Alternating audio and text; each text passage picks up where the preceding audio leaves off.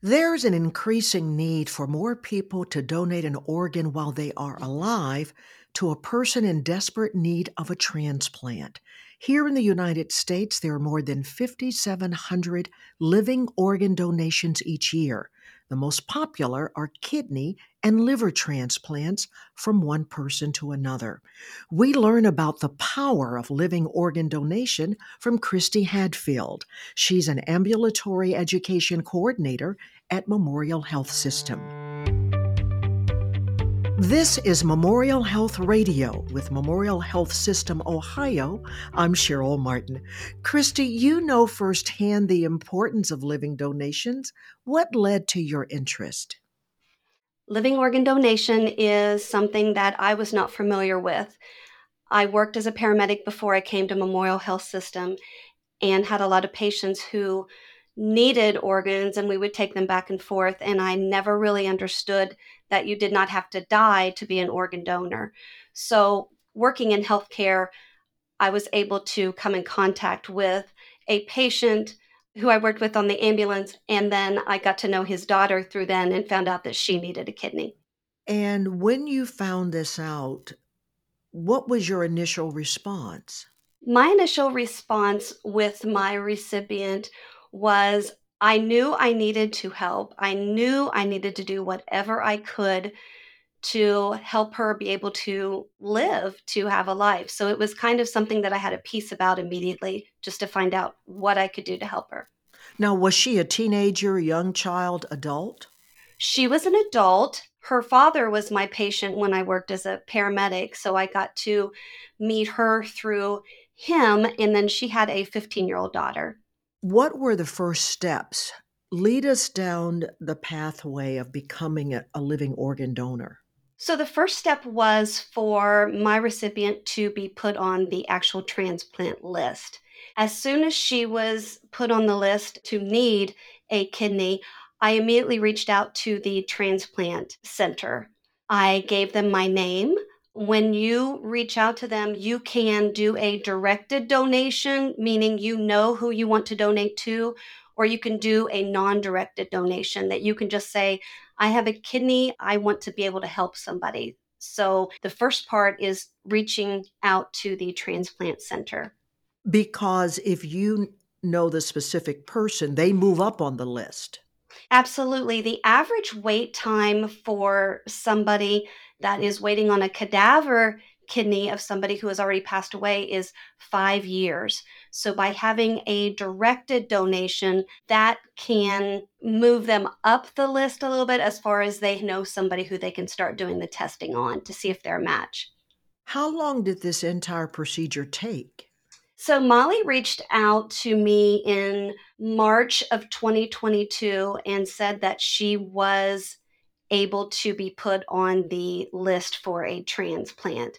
So we started, I believe that day I called the transplant center and said, I've got Molly's kidney. How do we proceed? Was this just something that you knew in your heart you were supposed to do for her? I mean, she's not a blood relative. She is absolutely not a blood relative. And it was honestly, I said, this is what I was going to do. I have your kidney before I ever even knew I had a piece about it.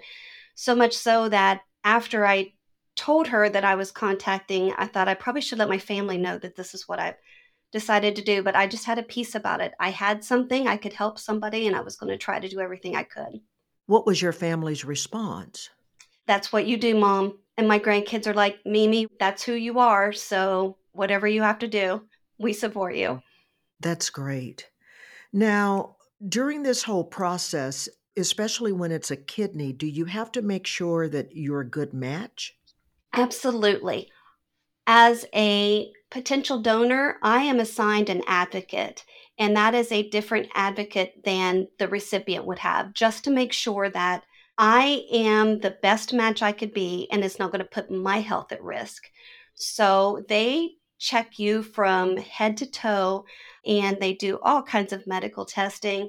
They do psychological testing. They want to make sure that it is not putting my life in peril and that it is giving the recipient the best chance at success. How long was the operation? I was in surgery. My part of it was about an hour.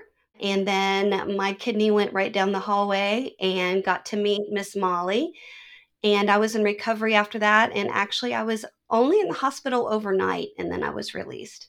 Were you on pins and needles after your part, wondering if indeed your kidney was the answer? Honestly, my first response when I came to was, "How's Molly? Is she okay? Did everything go okay?" And I got the news that it pinked up right away and she was doing phenomenal. So then I could exhale. That was my biggest relief. And how are the two of you doing today? Absolutely phenomenal. Found out after the surgery in December of 22 that Molly probably wouldn't have been with us past February of the following year. She is doing amazing. I actually go up with her for her appointments. We had her annual appointment. I got to go up and see everybody at the transplant center. She's doing phenomenal. She has a new lease on life. Her daughter's now, I think, 17, so they can go out and do things. And it's given her her life back, and it's given me a new family. So it's been kind of great. That is amazing when you think about if you had not stepped up to the plate to be a living organ donor, Molly would not be alive today. It just gives you goosebumps. You know, we are put on this earth to help each other however we can. I can lead a full, normal, amazing life with one kidney. So if I can help, I'm going to help. That's just what we should do. So this has clearly changed your life. Absolutely. When Molly and I started this process, we wanted to do everything we can to bring life to living organ donation. The day that we had our surgery, there was another, what they call a kidney chain, a transplant chain, where 7 different people, they weren't a match to a particular person, but they were able to all go through the surgery to help 7 people get a kidney. It's phenomenal. I always felt safe. I always felt heard. The best thing was when I was able to call Molly and say, guess what? We're approved and here's our date.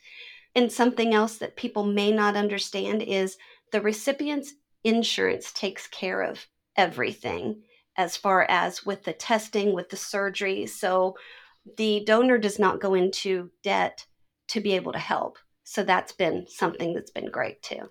That's great because I was going to ask you, will donating affect the donor financially? And it does not. It does not. And actually, through the National Living Donor Assistance Center, they also reimburse you for any lost wages, for your travel time. So I did not have to take leave or anything because they took care of it through there. So it's really an amazing program that they have. Christy, in closing, what words would you give to someone even thinking about becoming a living donor or someone who's never thought about it before? I would say reach out to a transplant center, reach out, talk to people around, and just try. And if it turns out that you're not a good match for a donor, then just spread the awareness that this can happen. So many people think that it's on my license, I'm going to be a donor if I die. And that's wonderful, but you can still be a donor and live. And it's incredible. And the feelings that you get as a donor, it's just an amazing feeling. You've helped somebody. And in helping somebody, you actually help yourself as well. Christy Hadfield, thanks so much for sharing your story of becoming a living donor and also sharing your passion for others to take that step. Thank you. Thank you, Cheryl. That wraps up this episode of Memorial Health Radio with Memorial Health System. Head on over to our website at mhsystem.org for more information and to get connected with one of our providers. Please remember to subscribe, rate, and review this podcast and all other Memorial Health System podcasts.